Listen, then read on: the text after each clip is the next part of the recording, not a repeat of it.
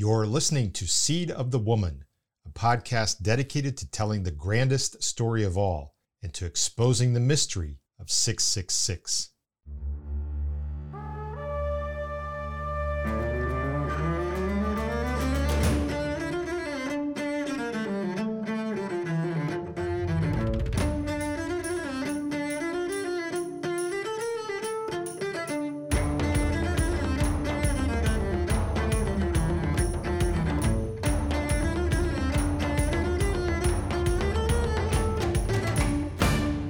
Hello everyone, Randall Gilmore here. Throughout this podcast, I've been saying there's so much more to 666 than just a number that will identify the beast out of the sea someday when he rises to dominate the world. 666 also represents an entire system of beliefs, values, and practices tied to a corruption of nearly everything we read in the earliest chapters of Genesis. Meanwhile, these chapters showcase the amazing wisdom and power of God, and they reveal mandates and commandments that God issued for humankind to live by both before and after Noah's flood. And they introduce God's plan for the seed of the woman to restore all things and save those who believe in him. So it's time to do a deeper dive into these chapters and into their connections to the use of number in Scripture, especially the number 666. And that's going to take us deeper also into our understanding of the corruption that Satan inspired from the start, including his corruption of the constellations of the zodiac and of numbers and of what they represent. Now, before we get started, I have to explain something about the book of Genesis that far too many people overlook. And here it is. Moses wrote the book of Genesis thousands of years after creation. So thousands of years after the fall, after Cain's murder of Abel, and after the flood and the Tower of Babel. To be more specific about the flood, a conservative approach shows the flood happening 1,656 years after God created the heavens and the earth. And if you keep going, you'll find an additional 1,000 years or so passing between the flood and what happened after the Exodus, when Moses began writing these things down. One of the reasons why this is so significant is because it reveals how much opportunity there was for Satan to grow and spread his counter-story prior to there being a written record of what actually happened. So by the time Moses wrote the book of Genesis, Satan's corruption, including his corruption of the number 666, was well entrenched everywhere in the world, but especially in Egypt.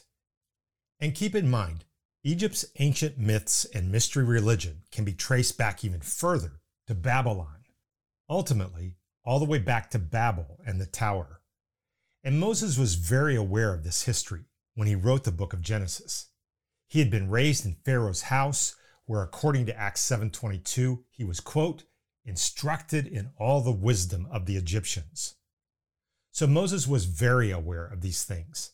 And he knew the threat they posed to the future of Israel as God's chosen people, not just because they had spent the last 400 years or so as slaves in Egypt, but also because Israel was about to encounter numerous other kingdoms in the land of Canaan, kingdoms that also embraced various forms of the corruption that began at Babel after the flood. All of this adds up to our needing to understand that what Moses wrote in the early chapters of Genesis, he wrote to set the record straight and to protect Israel from any involvement and collaboration with Satan's counter-story. So any references to the counter-story we find in what Moses wrote are not coincidences, including references that lead us to the number 666. Now you're going to understand more of what I mean by all of this as we begin taking a closer look at the references to the zodiac that we find in Genesis. I'll get started with that right after the break.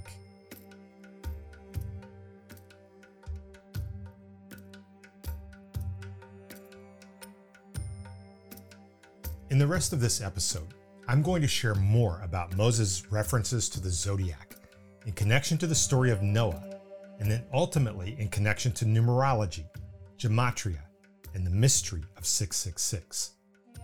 Now, I want to be quick to point out, nothing I say in this episode of the podcast, or for that matter in any other episode, should be construed as my embracing astrology or numerology. That's not me. I'm deeply committed to the scriptures and to my Lord and Savior Jesus Christ.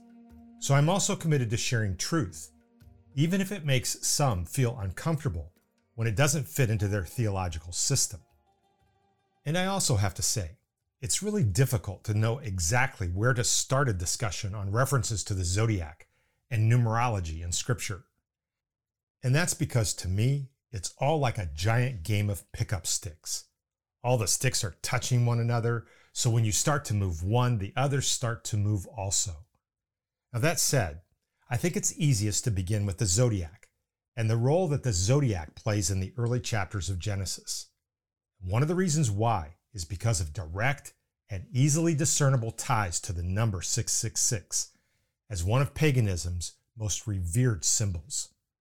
So I'm going to start at Genesis chapters 6 through 9, the story of the flood, where we find indications that Noah and others also before him measured the length of a year using a zodiacal system.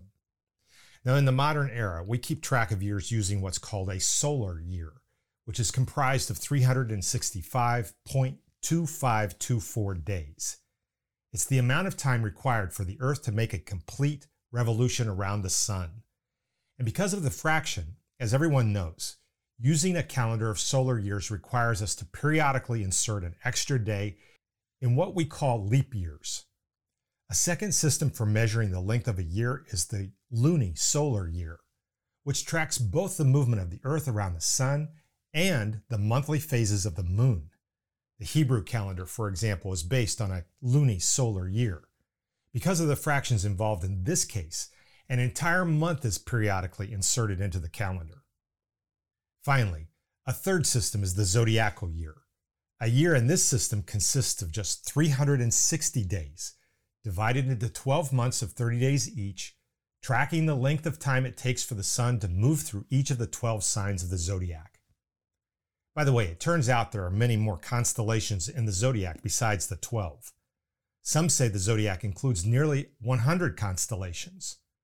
And the reason for the 12 is because they are the ones that lie along the ecliptic orbit of the sun. That's the path in the sky that the sun appears to follow as the Earth rotates on its axis each day.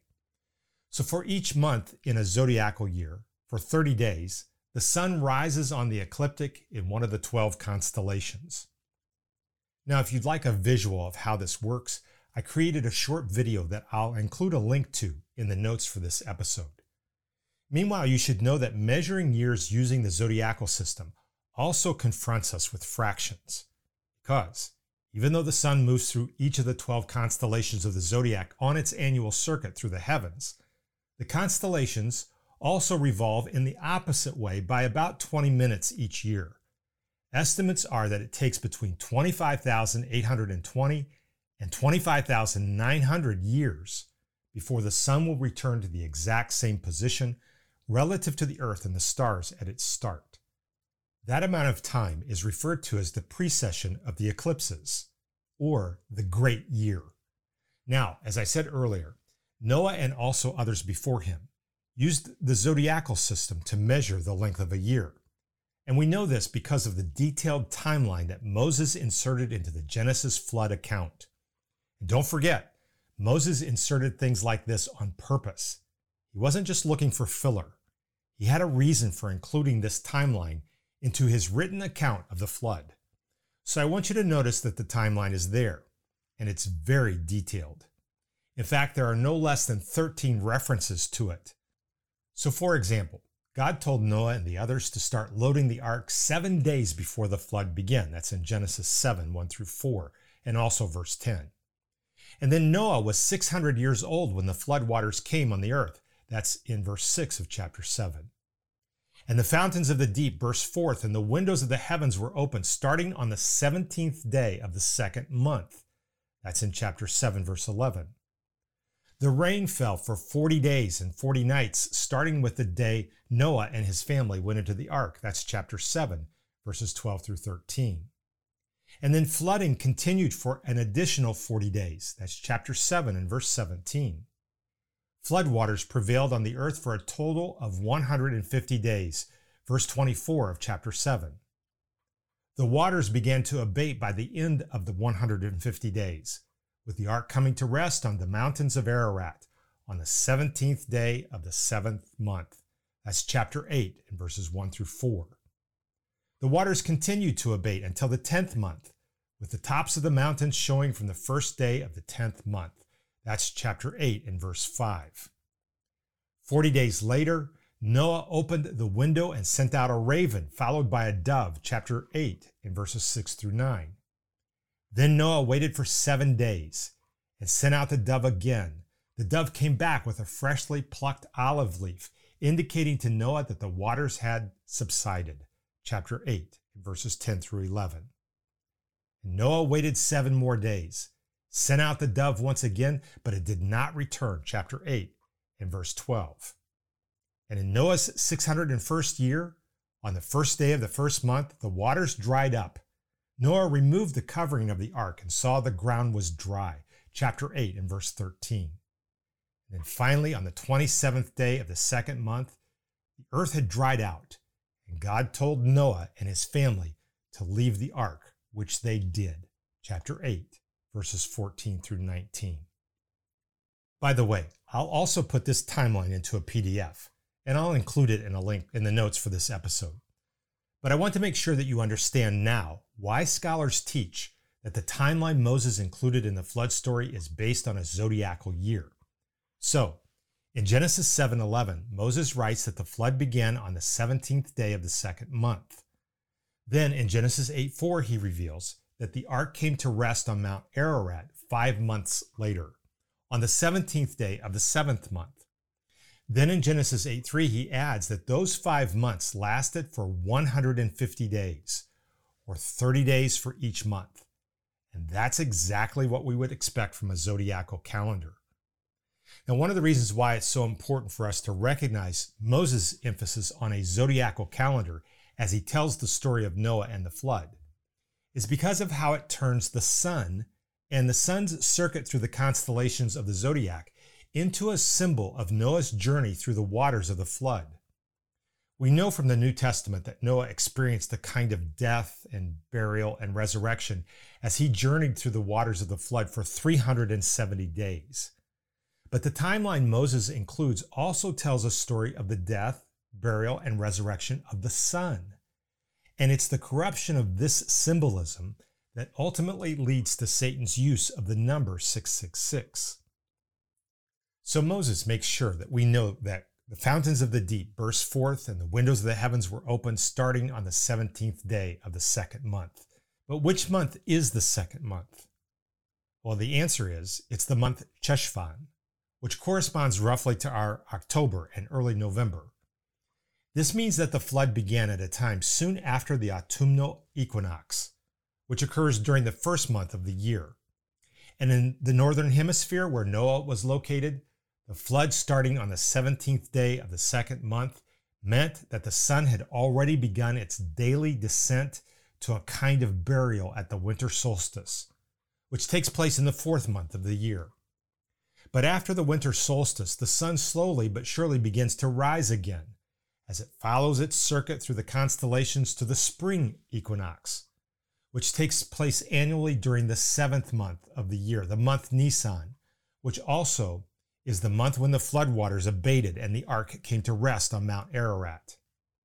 Meanwhile, the sun reaches its highest point in the sky at the summer solstice, which would have taken place near the time when Moses indicates that the top of the mountains were seen, according to Genesis 8:5, the first day of the 10th month. Finally, by the time the first month rolls back around, the month Tishri, which corresponds roughly to our September-October, and when the sun once again begins to approach the time of the autumnal equinox, Moses writes that the waters of the flood dried from off the earth. But Noah and his family, according to Moses, remained on the ark for an additional 57 days until the 27th day of the second month, once again the month Cheshvan. Interestingly enough, Noah and his family were on the ark for a total of 370 days, a number that has ties mathematically to both the solar year and to the great year that I mentioned earlier.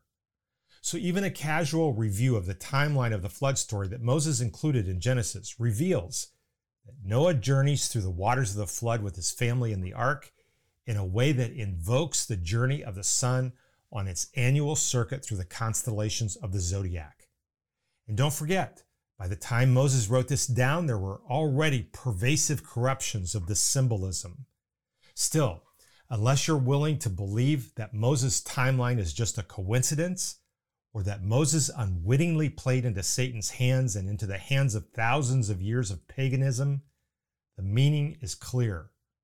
Noah's journey through the waters of the flood is intended to symbolize a kind of death, burial, and resurrection, which itself is also symbolized by the sun and its annual journey through the constellations of the zodiac. Now, 2 episodes from now, I'm going to show you how Noah and his journey through the waters of the flood also serve as a prophetic reenactment of the story of Jesus, the seed of the woman, from Jesus' first coming on through to his own death and burial and resurrection, and ultimately to his return. And I'll show you also ties to the sun as a symbol of both stories, the story of Noah and also the Bible's telling of the seed of the woman. But for now, I want to be very clear. Many years before Moses wrote the story of Noah and the flood into the book of Genesis, Satan saw in the historical experience of Noah a need to corrupt people's understanding of what happened. And he saw in the timeline of what happened as it unfolded in real time, and in the sun, and in its journey through the constellations of the zodiac, as a symbol of Noah and his journey through the waters of the flood, Satan saw an opportunity to undermine and discredit the story of the seed of the woman, Jesus Christ. And so he inspired the pagans on his side to corrupt both Noah's story and its ties to the sun, which is exactly what pagans did. Similar to what's been done with the rainbow in more recent times. Only back then, pagans turned Noah into the sun god, while crafting symbol after symbol of their corruptions of his story. Take, for example, the lunette, or crescent moon, which was corrupted to symbolize the ark, cradling a star which stood for the sun, symbolizing their version of Noah, the great sun god. This is symbolism, by the way, that endures to this very day.